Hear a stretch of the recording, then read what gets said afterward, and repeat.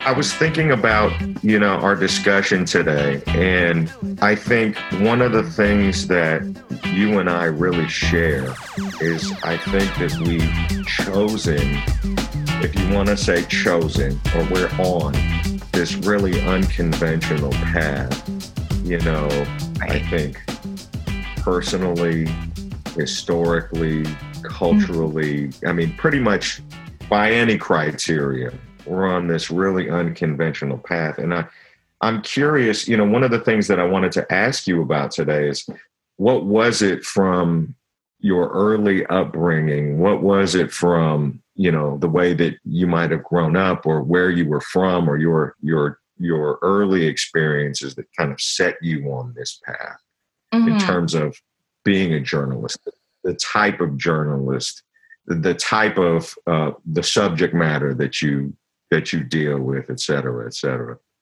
Yeah, it is pretty unconventional. And I feel like everybody has kind of like there is always an origin story to this shit. I think for me, I grew up in a restaurant family. That is a super kind of normal thing in the Asian American community, but people don't really acknowledge that existence. It's a weird thing. Like, everybody orders takeout.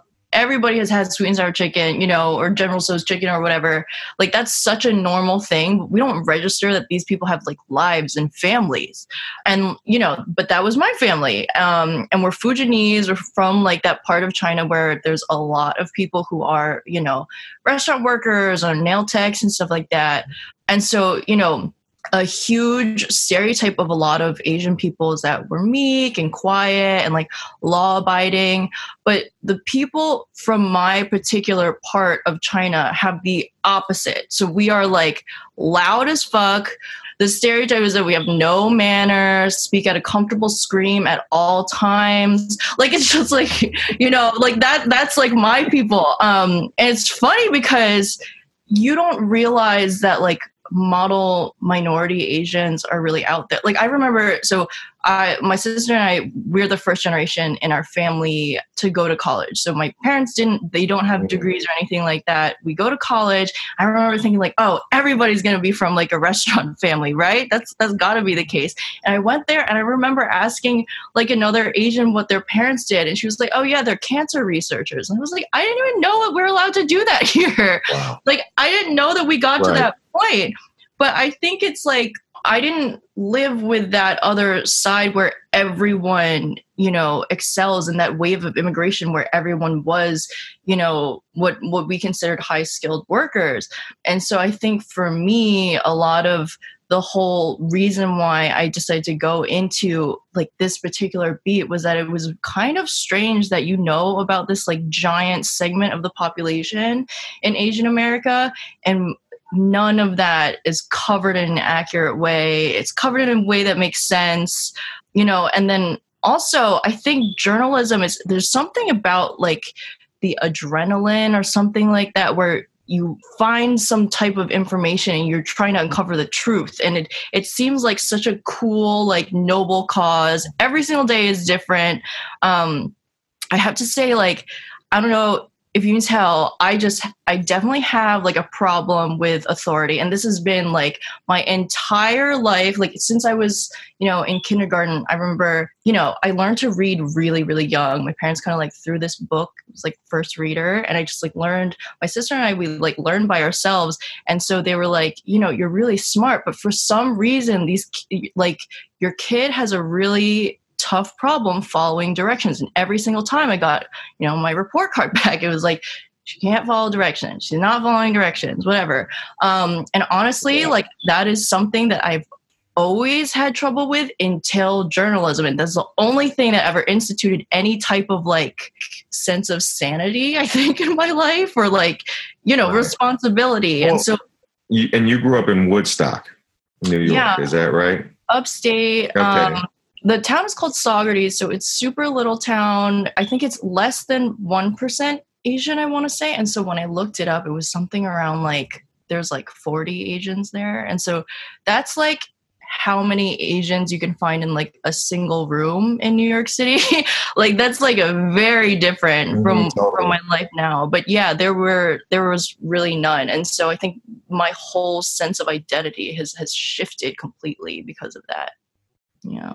So what was that like? Because I think that a lot of Asian Americans that grow up in smaller cities, smaller towns, kind of non-urban environments share that kind of experience. I mean, from what you're saying, like they feel that there might be this larger truth out there that they just don't have access to, or that they're not living necessarily. I mean, was that your experience? Yeah, I mean, I think what it is that if you don't necessarily see us anywhere, and then, you know, your closest references to your race are just your family, and then you don't know anything beyond that, right? That perception of who you are is kind of warped. And so, I mean, I'm sure, you know, you, especially, you know, throughout music and also Always Be My Maybe, you've had probably instances, I'm sure, with kids coming up to you who are like, oh my God, this was life-changing, right? I mean, I think there's a term, it's called symbolic annihilation. And so this is a research term. They coined it in the 70s. I believe there were these like Larry Gross and George Gerbner. I believe those were the researchers' names.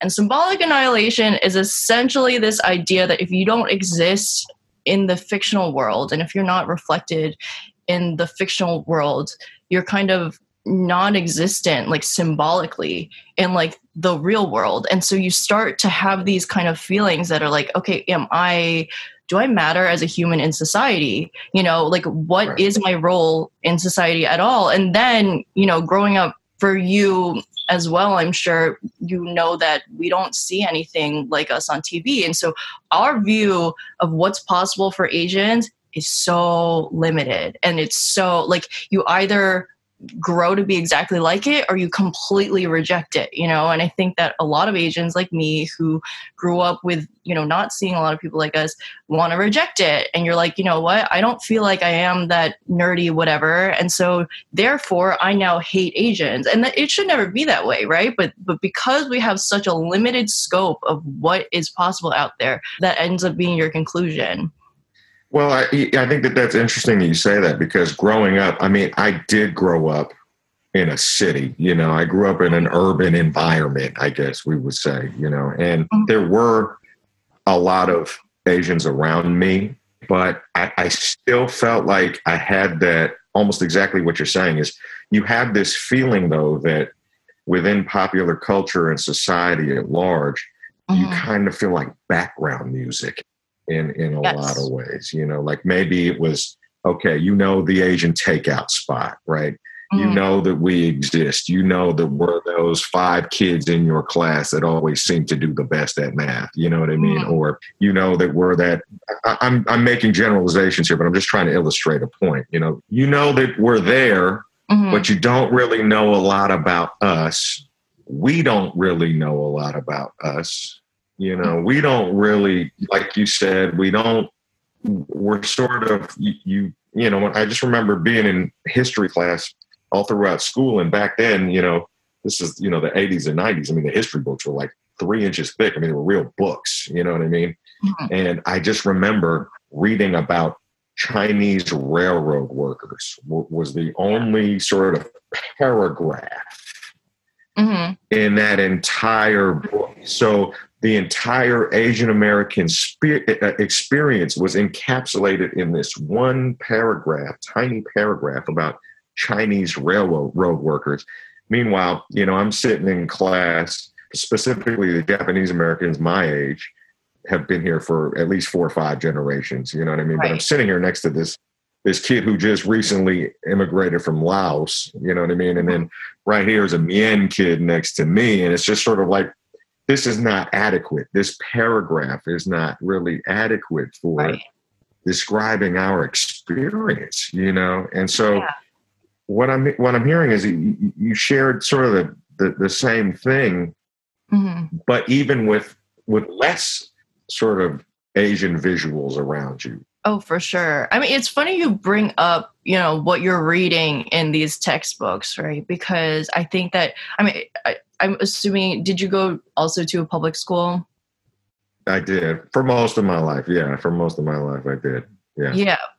I remember so clearly. So in the public school system, we don't really have great books. I remember, for us, the school board or the superintendent wasn't like super into education.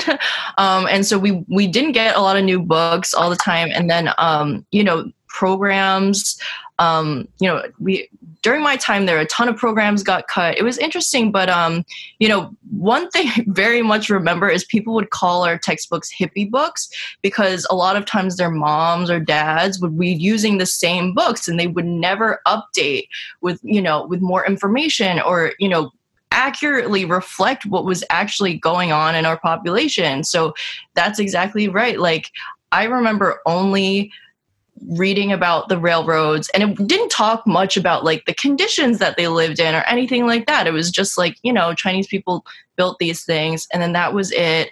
And then the rest of the giant Asian American population that is, encompasses so many different cultures is left out. And so what you have is like this general population who thinks that, who continues to think everyone's Chinese. I'm sure like you probably get this stuff online too, where people just blame you probably for the pandemic but you're not even Chinese. So it's like, we have an issue, with how Asian Americans are even defined in our schools. I mean, I think that because we weren't really explained like that, I definitely had trouble understanding what Asian America meant, and the people around me definitely did too.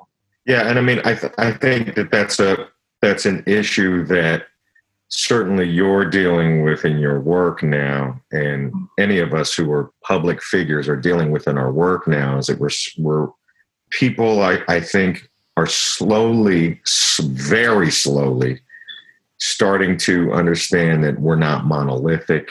We're not monocultural as a group. We all have different histories. We all have different culturally from sort of group to group to group. We can be very different. We're not all Chinese. Yeah, totally. Right. I mean, that's been a thing since I was a kid, and yeah. I think slowly, at the speed of like a crippled turtle, that's starting to change. You know what I mean? But right. It's happening very, very slowly. And, what was your experience then? So when you left upstate New York, where did you go to college? I went to Georgetown, which is not upstate New York. That's for sure. I mean, how did that alter your perspective? Was that like just total culture shock when you got there? Or? Yeah, I think, upstate New York is pretty like working class. A lot of people say it's really redneck. I think from the town that I'm from particularly is pretty, it feels really redneck. And I think that for so much of my life, because I hated my hometown and like not feeling ever like I was ever going to fit in or, have any type of social standing, because that's all you care about when you're in high school. Right. I just wanted to go somewhere super different. I was like, wow, what could be more different than this? And like a preppy ass, high society kind of school. And then I get there and I'm like, and then I find out that, no one else is really from like Chinese restaurant culture. And then I also feel left out. So it's like it was a weird thing, but it was there that I really saw Asians for the first time. And then these Asians were not only of all these different types of races or different ethnicities, but also, they weren't hiding their Asianness. Like they would openly eat their food or like enjoy different culture's food. And to me, like that very baseline thing was mind blowing. Like, I don't know if you remember your first time having pho. For me, that was like such a big deal, and it's weird because I never experienced any of that. College was the first time I ever had sushi, things like that, which are super, don't explain much about Asian America at all, were huge deals for me when I got there.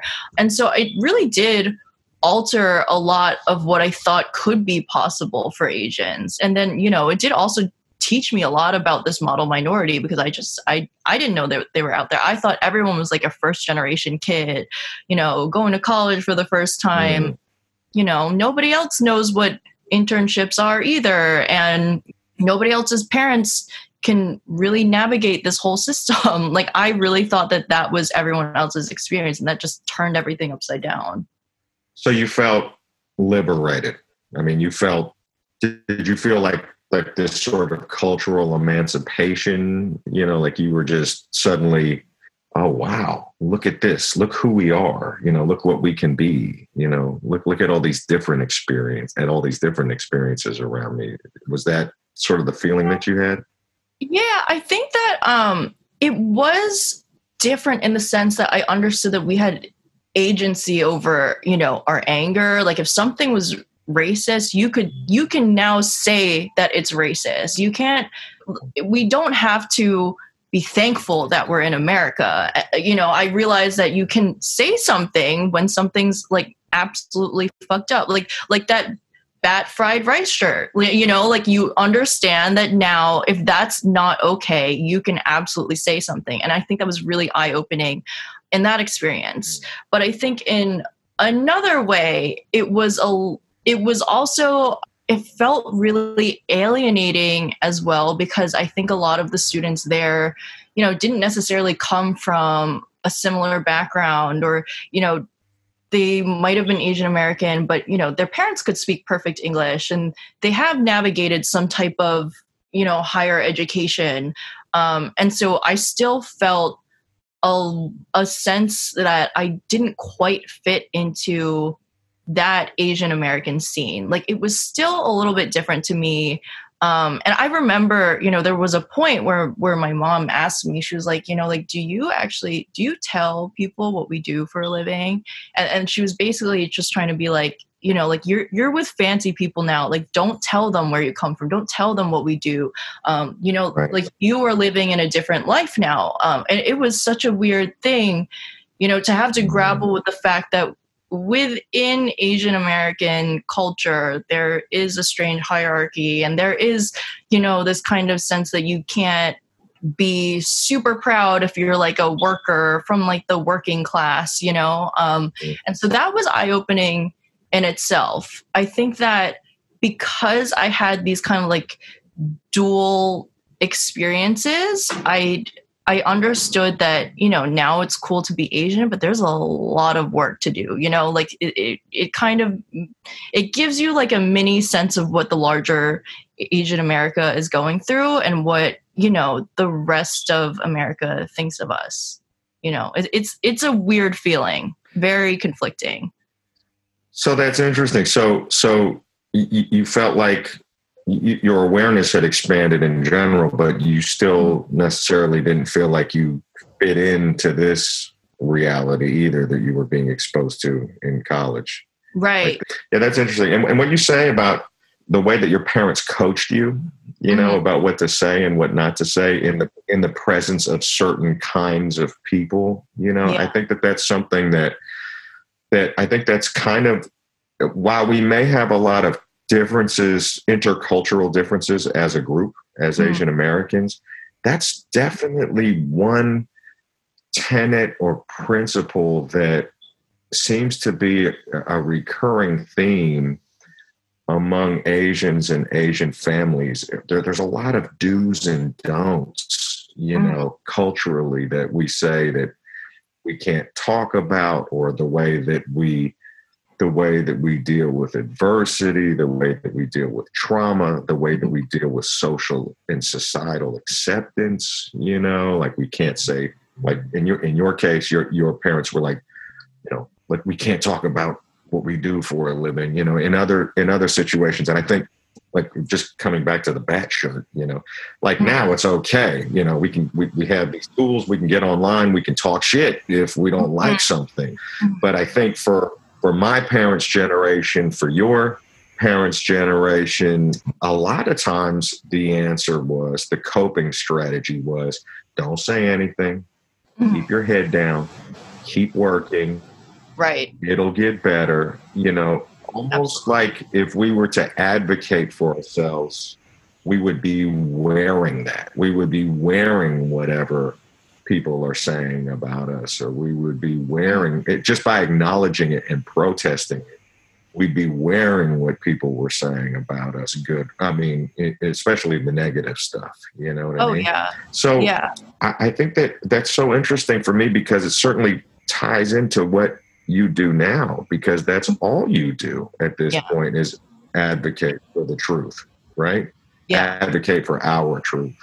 Mm-hmm. And I'm interested how you made that transition, you know, from growing up in this small monocultural town, then being exposed to a certain segment, a certain kind of Asian American in college, and then really taking this other path, you know, that people from either of those two, this trajectory that people that had experienced either of those two scenarios probably wouldn't have done. Yeah, I do think it's so in college. One huge thing that kind of happened for me was I started.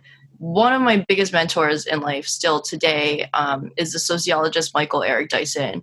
And he deals with a ton of issues in the Black community. But I think that was the first time someone explained something to me in terms that I could really relate to and understand. And I'm sure you get that too. It's like if someone explains. So I learned a lot about social justice through hip hop. And that was my first introduction to it. And I think Hassan Minhaj kind of talks about this too. It's like immigrant families really relate to hip hop because it's about coming out of a struggle.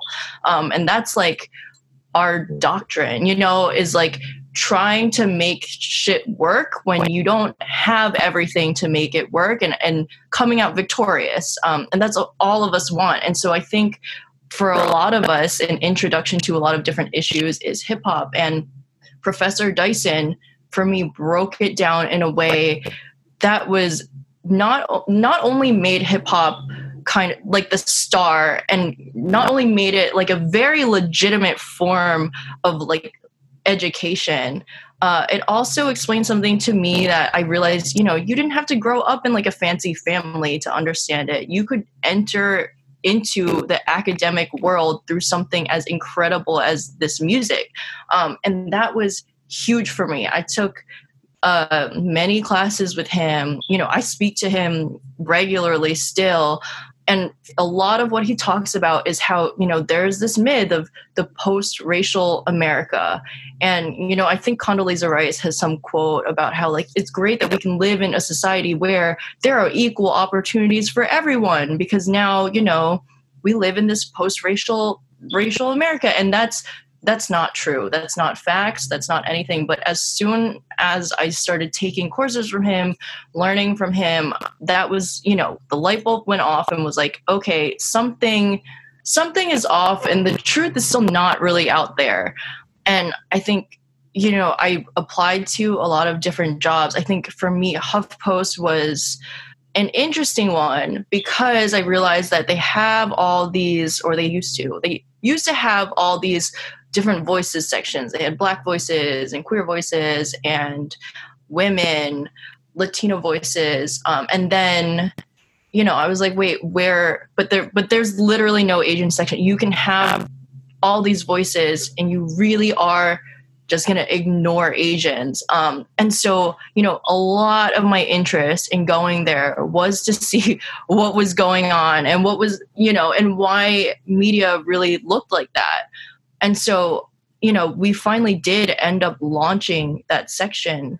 And I have to say, it's, you know, it had a lot to do with finding the truth and being really, really curious as to why something like that doesn't really exist for us in mainstream media. You know, we don't have anything to represent ourselves. And then, you know, at the time there was all these rumblings about representation in entertainment. And, you know, we can't see ourselves in movies. We can't see ourselves in TV shows, you know, and we're going to protest that. But there was also this completely missing conversation about, but what happens if no one's there to cover it? What happens if no one's there to cover, you know, how any of these political policies will affect our community? What happens when these different legislative actions are passed or not passed, or, what happens to Asian America? And maybe there's another side of the story. And so it really is just out of like some sort of stubbornness, And I think you bring up how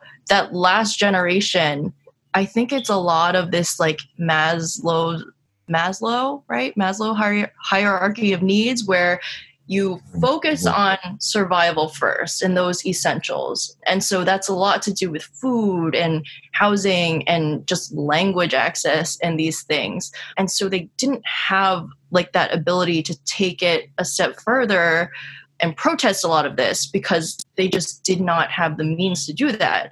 And so now that we do, it just feels like a huge disservice to not do something with it, Like I think I marvel a lot at how in one generation, my dad couldn't speak any English or anything, and he came to this country as a restaurant worker. And then now, like, my job is to think all day. Like, that's really crazy. And so if I don't use that and do something really real with it, it's such a huge disservice to everyone who came before and could not say anything, It just, it feels like a wasted privilege.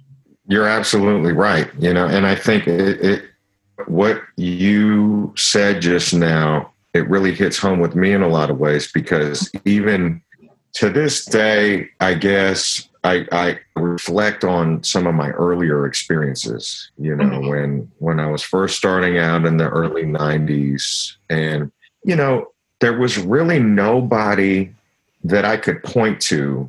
There was nobody that I could point to and say, oh, hell yeah, you could totally make it as an Asian American rapper. Look at all the precedent that's there before you. Right. I mean, that it just didn't exist, And the reason being was that it's like you said. I mean, one of the reasons is that we could make all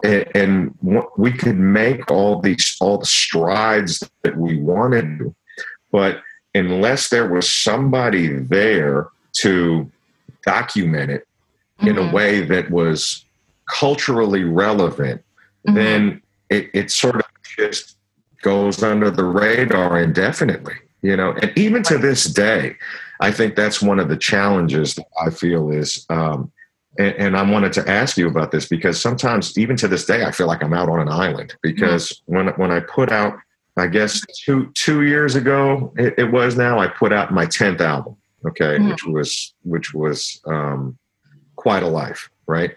And huge milestone for me, not just as an artist, because most recording artists, they don't make it to 10 albums. They just don't. You don't hit double digits, let alone as a career independent artist, a career Asian American independent artist. I can keep throwing adjectives in there, you know what I mean? Right.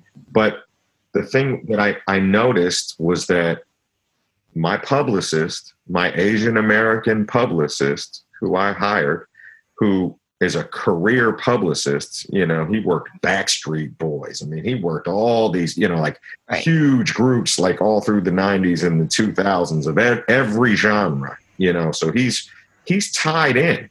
I wasn't dealing with, and as much as I could in my whole career, I wasn't dealing with rinky-dink personnel. You know what I mean? Like, he was tied in, and he would take my story that was associated with this 10th album to all the various media outlets, and they would say, look, this is his 10th album. Number one, that's a big deal. Number two, well, first and foremost, the album's good. This is how he was pitching it. The album's great. It's one of the best of his career. Number two, it's his 10th album. We know that's uncommon. Number three, first Asian American artist to do so. Number four, first Asian American artist to make a greatest hits in the history of American music. Got two movies coming out. Always Be My Maybe, and I think at the time it was Sorry to Bother You. First. And he would come back to me and he would say, all these big name publications, institutional publications that we've all heard of, that we would love to see our own write-ups in, they would say, so that's not enough, Yeah. all that told me is exactly what you said. There is nobody in these buildings. There is nobody in these venues. There is nobody, there are no people, there's nobody that looks like us working at these huge mainstream platforms, right, that when it comes across their desk, they say, oh, wow, that is a big fucking deal. You know what I mean? This is newsworthy. We need to write about this. right. It wasn't enough, just this sense that if it's not people like, Kimmy sitting in that desk and it comes across her desk, or she's going out and seeking out this information, it sort of falls on deaf ears. And all the things that we feel like are newsworthy and all the accomplishments and the strides that we're making are not being documented and reported on and celebrated necessarily, because there's nobody sitting in those positions that feel like it has cultural relevancy, or cultural relevance. You know what I mean? I mean, even now, I was talking, do you know Bohan Phoenix? He's also he's like in with the, I think he's in with that scene, if you know what I'm talking about. I was talking to him a couple months ago, and it's interesting to hear. So one of the main issues right now is that I think Asians are really like popping off in hip hop. They're really like, there is going to be a moment. I don't know how long it's going to take, but it's started. Like, I feel that we've started to get some clout in the entertainment industry. We're starting to be in movies and all this. And I think because of that, a lot of these Asians who, when they were younger, didn't see any of this, now want to be in front of the camera. They want to be, the star who is making the music or all these things. I think for me, I never really had the desire to do any of that. And I think a lot of the power lies behind, right? And so it is a lot of, these reporters or writers. It's, people who are screenwriters or film execs who get to greenlight a lot of these things, who get to say something is appropriate for these mainstream audiences. And one thing Bohan was talking about was that, like, we just don't have anyone in those positions. And so we have a lot of people who are in front of the camera or want to be in front of the camera, very few people who don't have desire to do so, but understand what it means to have a seat at the table, And so I think that that's really the next step, because it is interesting. It's like, when you talk about your story, that makes a lot of sense to me as an Asian American. And then you wonder, if you go to a place like Vibe or Complex or whatever, and, the person, the reporter or editor who sees it, are they going to be Asian American? Are they going to understand why it's so moving for us to see something like Always Be My Maybe? Like, are they going to know that? Because have they had that their whole lives? Like, I realize the one thing that's like kind of funny is we see something like Always Be My Maybe and we cry, it's a huge deal for us. But, when like a white person sees Friends, it's not an emotional thing. When they see any other sitcom, it's not an emotional thing, because it's just something that has been part of the American lifestyle for so long. And so you do have to wonder, if you don't have diversity in these positions of power, what happens? Does any of this even get noticed? Well, I think also as far as showbiz goes, we don't have the privilege of being able to take our legacy for granted. Not yet, anyway, because there's not enough there. There's just simply not enough material there for us to be like, oh, so you got your movie greenlit? Okay, that's cool. Great. What's next? We just don't have that. We don't have that luxury yet of this huge body of work as a culture that we can point to. And there's such an abundance of material there that we're able to take it for granted. You know what I mean? I think I saw on that note, I think I saw Chris Rock one time say, I think he said something like, Black people, we just don't have, we can't just suck. We don't have the privilege of being able to suck. In other words, saying like, we have to be superhuman, Right. And that's something I have, that conversation is something I have with a lot of Asian American artists, Asian American actors and filmmakers and so forth, is that we have to be so superhumanly good for so long. I mean, just top 1% excellent every single day of our career that has to span 20 to 30 years. And I would be lying to you if I didn't feel that pressure every day, you know, because in a lot of ways I felt like while we may be living in 2020, I feel like in showbiz sometimes for Asian Americans, we're in the 50s, you know, we're in the 1950s. It's like, I got to be Sammy Davis Jr. I got to be able to sing, dance, act, produce, rap. You know, it's like I have to be able to do it all at an incredibly high level, not even to succeed, but just to exist, you know?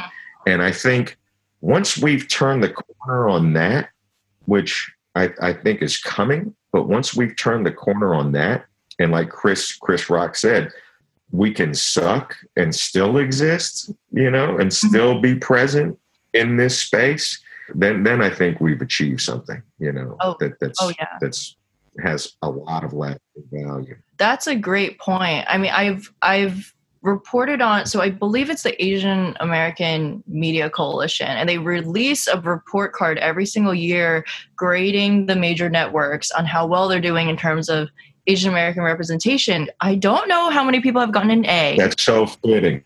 Yeah, right? Exactly. Just so on brand for us. The fact that we would issue a report card. Yeah, totally. Just the fact that we would issue grades. Yeah. That we would give networks a GPA, right? Yeah. And they fail a lot of them. A lot of people have failed. I think Fox failed the last one. They did not, I don't think they gave any info or something like that, which some people don't. And some people, you know, they don't take these media watchdogs as seriously. But I know that Daniel Maeda, he is the chair of this coalition. And he did mention it's like, you can't really consider us equal until Asian American projects are allowed to fail, and they're allowed to fail over and over. But there is some faith that you take a risk and that you're able to, you know, see what happens. Because right now it's interesting, and I don't know, maybe you felt this with Always Be My Maybe, where if that went out and that didn't do well, then maybe Netflix will never want another, you know, rom-com, Asian American rom-com again. Like, it is kind of like a weird pressure. And I don't know, maybe you also feel that with albums too. It's like, you know, what happens if this next one isn't my best work, or it isn't, you know, whatever. But as you've mentioned in your songs, you don't do shit that you've already done. So I'm sure you'll be fine, LB. Well, thank you. I mean, but yes, 100%. I mean, you're absolutely right. I mean, we are sort of in this position where to say failure is not an option, it's just not a motivating mantra for us. It's the fucking truth. You know, it's the fucking truth. Like, I don't have the luxury of being able to put out substandard material. I just don't have that luxury. It's like everything I do, my whole career is dependent upon my next album and my next album. I think that's true for every artist to a degree, but there's an extra layer there for those of us who, you know, if we do something that's considered to be subpar, we might not get another shot. You know, I have the song on Quite a Life. It's called Same But Different. And, you know, I think the line that I said was, they said Asians can't rap, so I had to be exceptional. There's no precedent for that. I had to be successful. You know what I mean? And that when you're in our position, a lot of times you feel that way. You don't have any leeway. You cannot put out anything that's subpar because it could mean career death, you know? And I'm not going to necessarily get another chance. And I mean, I think at least for me, you know, where I differ from some of my acting peers and my filmmakers, it's like you said, for actors, they're dependent upon somebody hiring them, providing them with a role, providing them with a script, et cetera, et cetera, et cetera. For musicians, for artists, we write our own scripts. We write our own rules. Thankfully, in this era, we're able to put out our own music. I mean, I wouldn't be able to exist, I don't think, if I was dependent upon the machine, if I had to go out and get a record deal every time I wanted to put out an album. That's not realistic. I don't, right. not just for most artists these days, but particularly for Asian American artists.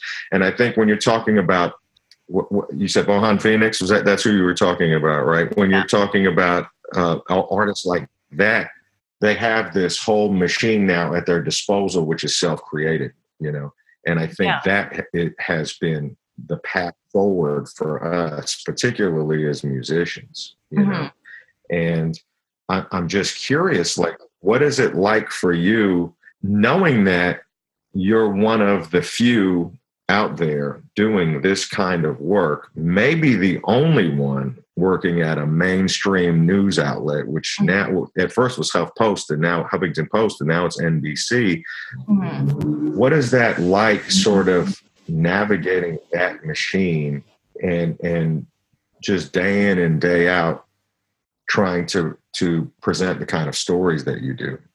Yeah, I mean, it is a ton of pressure because, Asian America is huge. And I understand, my people, my parents' people, how we operate really well inside out. But I can't account for every single group. And so what that means really is just, you can't really you cannot represent everyone because you don't have that lived experience. But in order to do things really responsibly, you must reach out and you must envelop yourself in all these communities. And so it's scary because you cannot get anything wrong. Everything forward is kind of, charts the path for the rest of news media and how they really cover Asian Americans. There's people like Frank Xiong, who I think he's been doing this for a long time. There's people like Jeff Yang. Like, you just see when one of us publishes one of our pieces, you'll see Asian Americans will share it everywhere. And that kind of tells you that there are so few people that this is kind of like, you end up being the voice. So if you don't do this the right way, it's not, it's going to make a huge dent for like negatively for Asian Americans. And I think that, it's been really important for me to make so many connections with local community groups and really reach out and ask people how they're doing, make sure I get experts on everything. I think that a huge issue with race reporting is that, a lot of times it's just a big old rant. It's like a rant and then people publish it and they just, it's like that hot take and it's not necessarily backed up by anything. And I think that, a lot that has to do with race is it comes from feelings and it comes from a lot of emotions that we've all experienced. But the truth is that the rest of America is not going to give a shit and they are not going to believe you unless you back it up with facts. You back it up with an expert. You go and reach out to scholars who have studied this, who have researched this, who have absolute, empirical proof that these things are happening. And so to me, it's a really scary thing, but it's also really exciting because that, okay, there's a truth to be told. We're all going off this feeling, but how do you confirm any of these things? And so talking to enough people, making enough connections, and ensuring that everything is really accurately done, I think is just, it's an obsession of mine for sure. Yeah.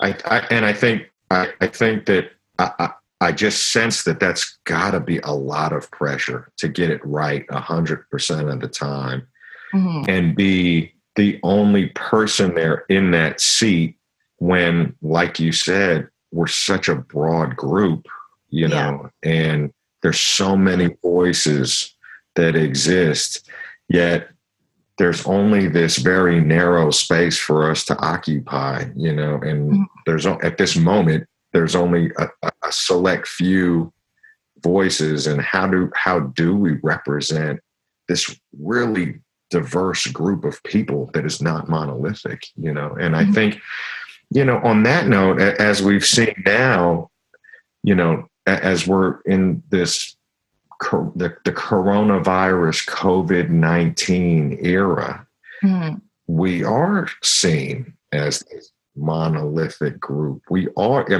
This has been kind of an eye-opener for me because, as you know, you've been on the forefront reporting about this daily.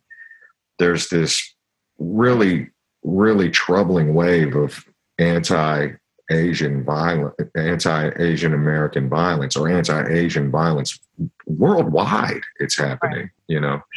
and we are being seen as Chinese. It is being characterized at the very top levels of leadership as the Chinese virus. Right. And I want people to get a sense from you, from somebody who's on the front lines, really dealing with this day in and day out, the kind of things that you're seeing, because I have the feeling, because it's not being covered in the mainstream, a lot of people, a lot of my fans are going to be hearing about this for the very first time, and it's something that, I'd love to get your take on as somebody who's in the trenches dealing with this. Yeah. It's definitely an issue. And people, I was just talking to a lawmaker yesterday who she was saying how she gets calls all day from people panicking because they have no idea how to deal with this racism. There's just, everyone, we are already dealing with crazy tensions right now because who the hell knows how to deal with a pandemic? This is just something that I think in our lifetimes we were not prepared for mentally, physically, government, it came as a surprise. On top of that, we are dealing with these anxieties because of this heightened anti-Asian sentiment. I know that there was a commission that released, I believe it's like New York City's Human Rights Commission, that released a report, and there were definitely, hate crimes and hate attacks have been up significantly. And, a huge portion of that is anti-Asian racism. And then I know that different hate crime trackers are all just, collecting all this data. A lot of different Asian American organizations are tracking these hate crime incidents. I know that Representative Judy Chu, who she's the chair of the Asian American Caucus in Congress, she had mentioned that, it is around 100 incidents a day, but that's likely very underreported because you do have a huge segment of the population that many experts point out are, undocumented immigrants who, if they do go to the authorities or they report any of this, they fear being deported. And so it is a terrifying time. And so I think that a lot of people right now want to make the issue about geopolitics. It's like, who do we blame for the start of this? Do you blame China? And then China goes and just passes the blame on to the US. And because of this back and forth, there is, a lot of lawmakers have continued using language like Chinese virus or Wuhan virus as kind of like a geopolitical strategy. And I know that Grace Meng, Congresswoman Grace Meng, she had also mentioned it might be just a tactic to distract from Trump's mishandling of the pandemic. And so there's all these kind of questions going on now. But, as a lot of experts have also pointed out, you can't ignore the fact that, using language like Chinese virus or Wuhan virus unnecessarily ties Chinese people and also Chinese or just Asian Americans in general, because people aren't going to go and look at you and try to figure out what ethnicity you are. They're just going to assume that you're Chinese. So it's going to end up being all of Asian America, You can't ignore the fact that these attacks are on the rise. And so, that language can be really scary. And I don't know if you've gotten this, these comments yourself where people are, they say stuff like, oh, well, we called it the Spanish flu, or we called it whatever. MERS or whatever, which is Middle Eastern Respiratory Syndrome before. And we said these things before. And so, there's nothing wrong with it. You just call it by whatever location. And John C. Yang, he's at Advancing Justice.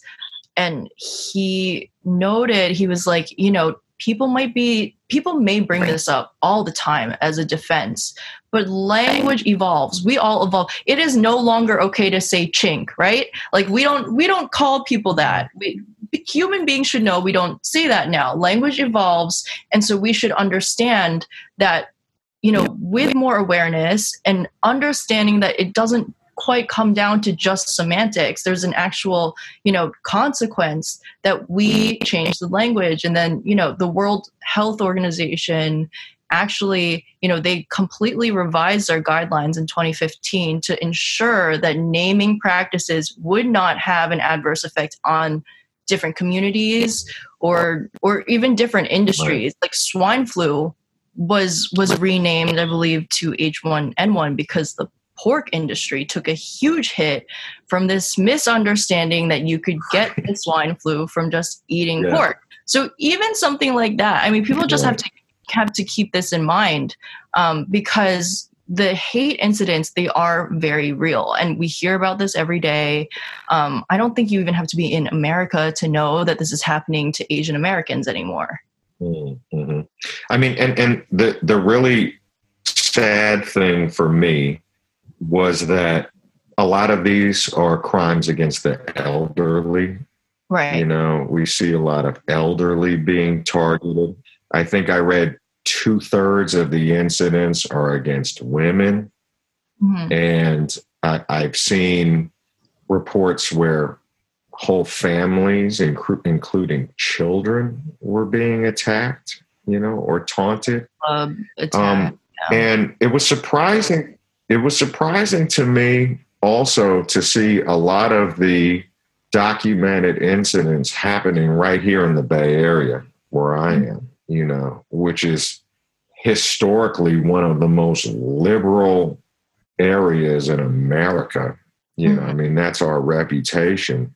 But then the thing that I realize also is that there's a lot of Asians here. There's a lot of us here. So it kind of makes sense that we would feel the brunt of that here in a lot of ways, because there's just a lot of us here, which means that there's a lot of us who can be targeted here.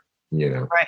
This is I'm not trying to tie this in, but I don't know if you saw the video of the guy at Target. He was a Filipino dude who, hashtag coughing while Asian, at the self-checkout line. I think he, just like everybody else, I think he had like a family pack of Charmin that he was trying to get out of the store with or something. I'm not sure, but he coughed. Some guy got up in his face, and this was at the Serramonte Target, which a lot of people don't realize. I mean, Serramonte's in Daly City. 99% of the population of Daly City is Filipino. You know what I mean?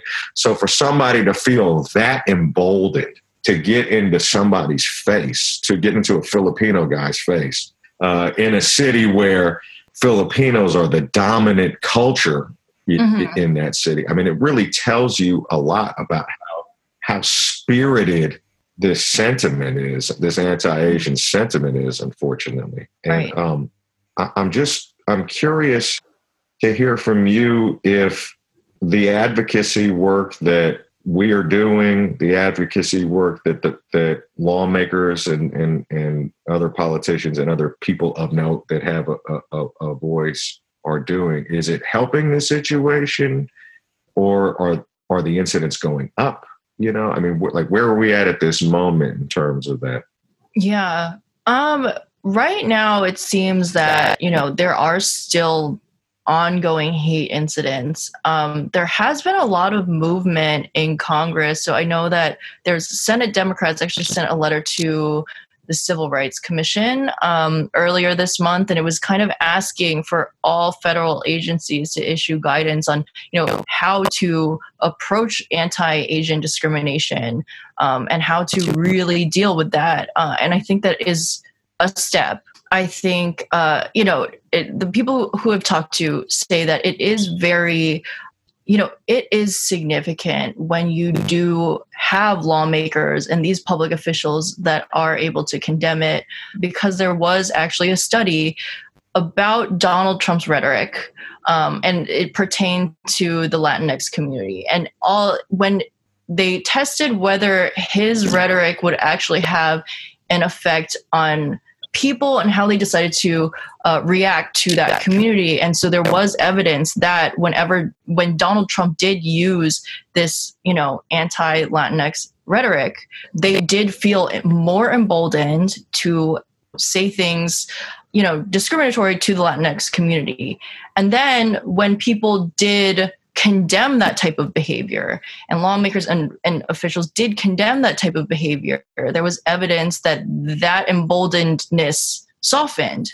And so, it does appear like there's research that says, when you have these public figures say something about it, there is kind of this softening effect. It doesn't completely mitigate what those original comments did, but it does soften it. You have people like Grace Meng, who also introduced a resolution to have Congress publicly condemn the anti-Asian racism.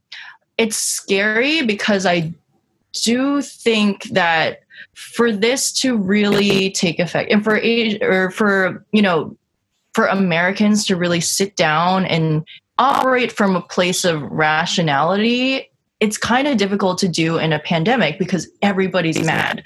Everybody already has these anxieties. Right. I mean, I feel like, yes, on a personal level, I'll see someone who has a really, woke Twitter, and then they'll be liking things that are kind of anti-Asian, and it's a strange time. And so to ask people to kind of reroute their brains right now is a difficult thing to do. And I think people are acting out of fear. But, this is when different legislators, what their work, whatever they end up passing or not passing, or what their work is during this time, I think it's going to have more of an effect than we probably thought it would. And so I guess it's just difficult to tell right now. And so I think I'll probably be talking to more political experts and stuff like that to see what we're going to look at in the coming weeks. But it is just, there is evidence that if you do condemn things like that, you will soften the effect. And so I think right now, a lot of legislators are trying to do that. Well, I think that that's interesting that you say that because, unfortunately in this country, a lot of times we have to have an ethnic scapegoat for every tragedy, or every incident or sort of negative cultural moment. I feel like we always have to have an ethnic scapegoat. And unfortunately, it's our turn on the wheel of misfortune, you know what I mean? And I think one of the things that you said that was real important, and I think if there is one positive takeaway from all of this, that I've noticed, and also from our conversation today, whether it's us recognizing that our parents' way of dealing with problems in the community, which was maybe to just kind of put your head down, keep doing the work, keep going. Or, maybe in the past where things like this might have happened, previous generations may have just said, oh, just ignore it. It'll pass. We'll get through it. One thing that I'm seeing now that is inspiring across the board when we talk about all these kinds of situations is the advocacy for ourselves that we've been doing. When you talk about softening the response, the fact that I have this platform that's not regulated by anybody else, that you and I can have this kind of a discussion that's going to be seen by tens of thousands of people and hundreds of thousands of people, perhaps. We each have our own social media feeds. You have other people that share our views. They can also be outspoken and advocate on behalf of ourselves. That's huge. That's not only breaking with, our cultural philosophy of yesteryear in our community. It's also bringing so much awareness to these issues that people would otherwise not know about. I mean, I think it's relatively well known within the Asian American community that, yes, these dangers do exist out there for us, right now in this time period. But I can't tell you every time that I repost something of yours, or I post something of mine, or I retweet Next Shark, or I repost Next Shark, or Asians Never Die, or something like that, where it's sort of related to anti-Asian violence right now. I can't tell you how many people respond, and they're like, "What? This is happening? That's terrible." You know what I mean? Like, they have no idea, right? And I think that's the huge positive takeaway that I'm getting from this, is that as a culture, we're becoming much more outspoken and less tolerant, and we're creating consequences and accountability for bad behavior. Right.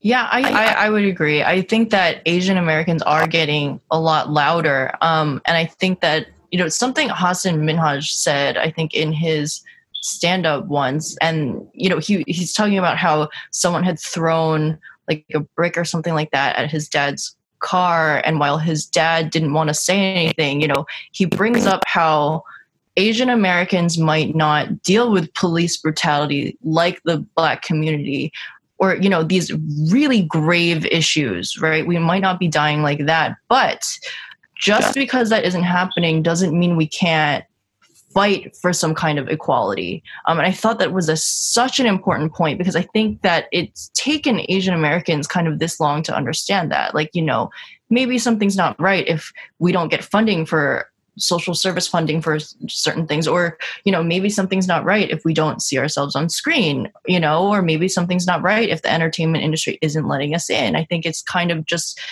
now hitting us, like, maybe unequal is still unequal, regardless of whether there's violence involved or not. And so I think that's a great point. Like, maybe now we'll speak out, and maybe now, maybe now other people will be opened up to a lot of these issues, because a lot of us, and, going back to our conversation about like textbooks and stuff like that, a lot of us were never even aware that there was this huge chunk of history or activism even going on in the beginning. So I think now is the time when a lot of Asian Americans understand that unless you speak up in a Western society, you will go kind of unnoticed. Yeah, I think that's absolutely right. And I think, if that's also the takeaway that we all as a culture get from this situation in this time period, is that going forward, it pays off when you're advocating for yourself. There are positive results that come from speaking up, holding people accountable, asking questions, pointing these things out. I mean, to me, it's beautiful when I see this happening. I mean, I can point to 10 years ago, I wouldn't be able to do this. Now I can point to 10 or 15 people. If somebody asks me a question, where can I find out more about these issues? I can say, well, you need to follow Kimmy. You need to follow Next Shark. You need to follow Jeff Chang. You need to follow so-and-so. I mean, there's so many people that I can go to, that I can point to now. And I think while it may not be sea change, it's a big deal for us, and I think we celebrate these baby steps in terms of our ability to be seen and be heard and get this information out there. It's really huge, and I think moving forward, we're just at the ground floor. And I think as it becomes easier for the next generation of recording artists after me, as it becomes easier for the next generation of journalists after you, and as it becomes easier for us, in showbiz and popular culture and just as citizens in general, I think we can all sort of point to this moment and say, as one moment where we are able to say, well, even though we had to endure this terrible these terrible instances. I mean, Mm-hmm. we're walking away from this knowing that there was a solution there that helped us navigate that and helped and make the results better for us down the line, Yeah. So, I'm hopeful for the future in that regard. I think that just you doing what you're doing, being the position that you're in, I think is not only is it huge, it's evidence that things are changing, for the better. And I think, like I said, as we grow as a society and a culture, I think the work that you're doing and all the battles and the fights that you're having, whether it's the ones that we see or the ones that we don't see, they're just so valuable, and I really appreciate the work that you're doing. Yeah, I appreciate your work. Kimmy Yam. Yeah. Wait, LB, I actually have a question Thank for you, if you don't mind, if I'm able to ask. Kick it. Okay. Yeah. So I've wondered for a long time why Asian American rappers, this whole like hip hop industry, we're seeing something like 88 Rising pop off, but it's still not mainstream. Like the numbers will rack up and it's still not mainstream. Do you think any of this has to do with hip hop's kind of attachment to this idea of masculinity and the history of how Asian males have been so emasculated in the US? That's an excellent question. Me personally, maybe, but I think it goes back to that the part of the conversation earlier we were having where there are not a lot of people, executives, let's call them, in the sort of institutional corporations that are greenlighting any of these things, any of these artists or any of these labels or events in order to bring them the mainstream. Do you know what I mean? So in other words, there's nobody at Universal or Sony or et cetera, who at least not in the mainstream departments in Sony and Universal that's saying, oh, this is important. This can be huge. Let's greenlight this. We're going to bring this to our audience. There's just nobody doing that. And I don't know that it's because of how they view Asian males necessarily. I think it has more to do with the fact that there's just nobody there that understands the cultural significance of what it is that we're doing. Do you understand what I'm saying? Yeah. So it's exactly what I was saying when we would take my music to be reviewed at all these mainstream institutional magazines and outlets. There's nobody there that's going to say, oh, wow, yes, I do see the cultural significance. There is no Kimmy Yam there that can say, oh, yes, this is culturally significant. This is important. We do need to cover this. Likewise, there's just nobody there in those executive suites at those big companies where all they do is promote to the mainstream. There's nobody there in those offices that look like us, that have the power to greenlight these things. Right. You know what I mean? Yeah. It won't be until we can overwhelmingly prove on our own that it's commercially viable without a shadow of a doubt. It won't be until that moment where someone in that space will come along and say, okay, now it's safe. I can do this. I can, let's reroute it through our system. And that's been my experience, over the years. Now I have a distribution deal with Orchard/Sony right now. Okay.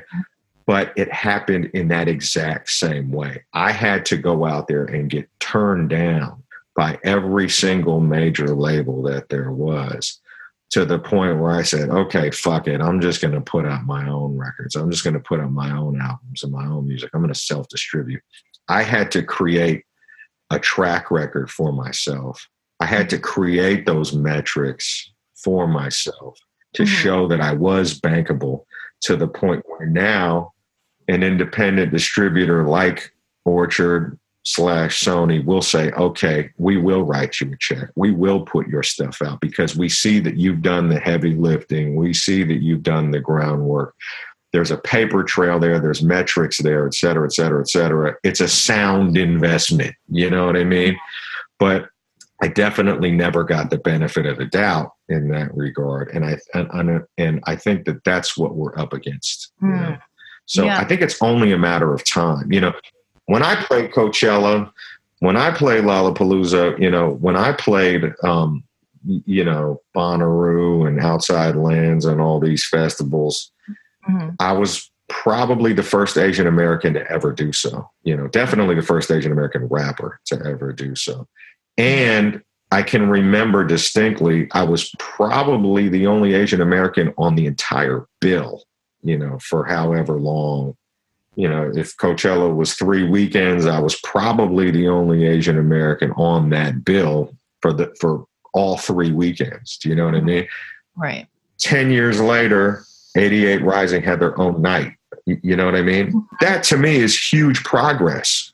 Not just that Coachella didn't cherry pick the artist, but they gave this group that aggregates all that talent its own night. And to me, that's huge. And that's something we can all be very proud of. And I think we can point to and say, wow, that's progress. You know what I mean? Yeah. Because that infrastructure or a platform like 88 Rising, it just didn't exist when I was coming up at all. I had to go out there and go to war every day, you know, in this system that wasn't built for me, you know.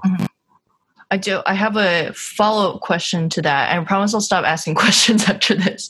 But do you ever get frustrated when a lot of Asian elements make it into hip hop and that's honored, but it's not when an Asian artist does it? Like, I remember being so little and being a fan of Wu-Tang, but I didn't realize that they were not Asian, because obviously if you just hear the music and if you hear Wu-Tang, you're just going to assume that it must have been Asian people who are like in this group, right? Or that, you know, even now we see like, you know, Chris Brown has that song Fine China, which is like very poorly done and one of his worst songs. But did it pop off? Yeah. And a lot of people listen to it and a lot of people watch that music video.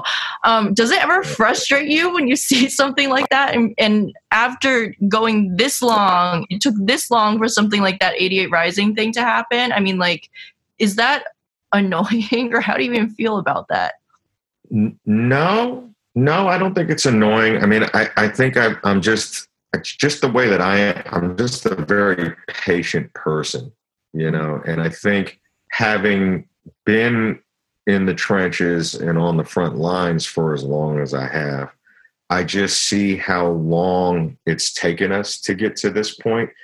But then I also see how accelerated it's been just in the past 5 years. You know what I mean? Like, I remember I used to talk to Randall. I would talk to Randall Park on set of Always Be My Maybe, you know, and I'm just looking around, you know, and I'm lucky enough to have done a few movies in my day, and I've been on different sets, and I'm just looking around and I'm just like, wow, this is pretty fucking special. You know what I mean?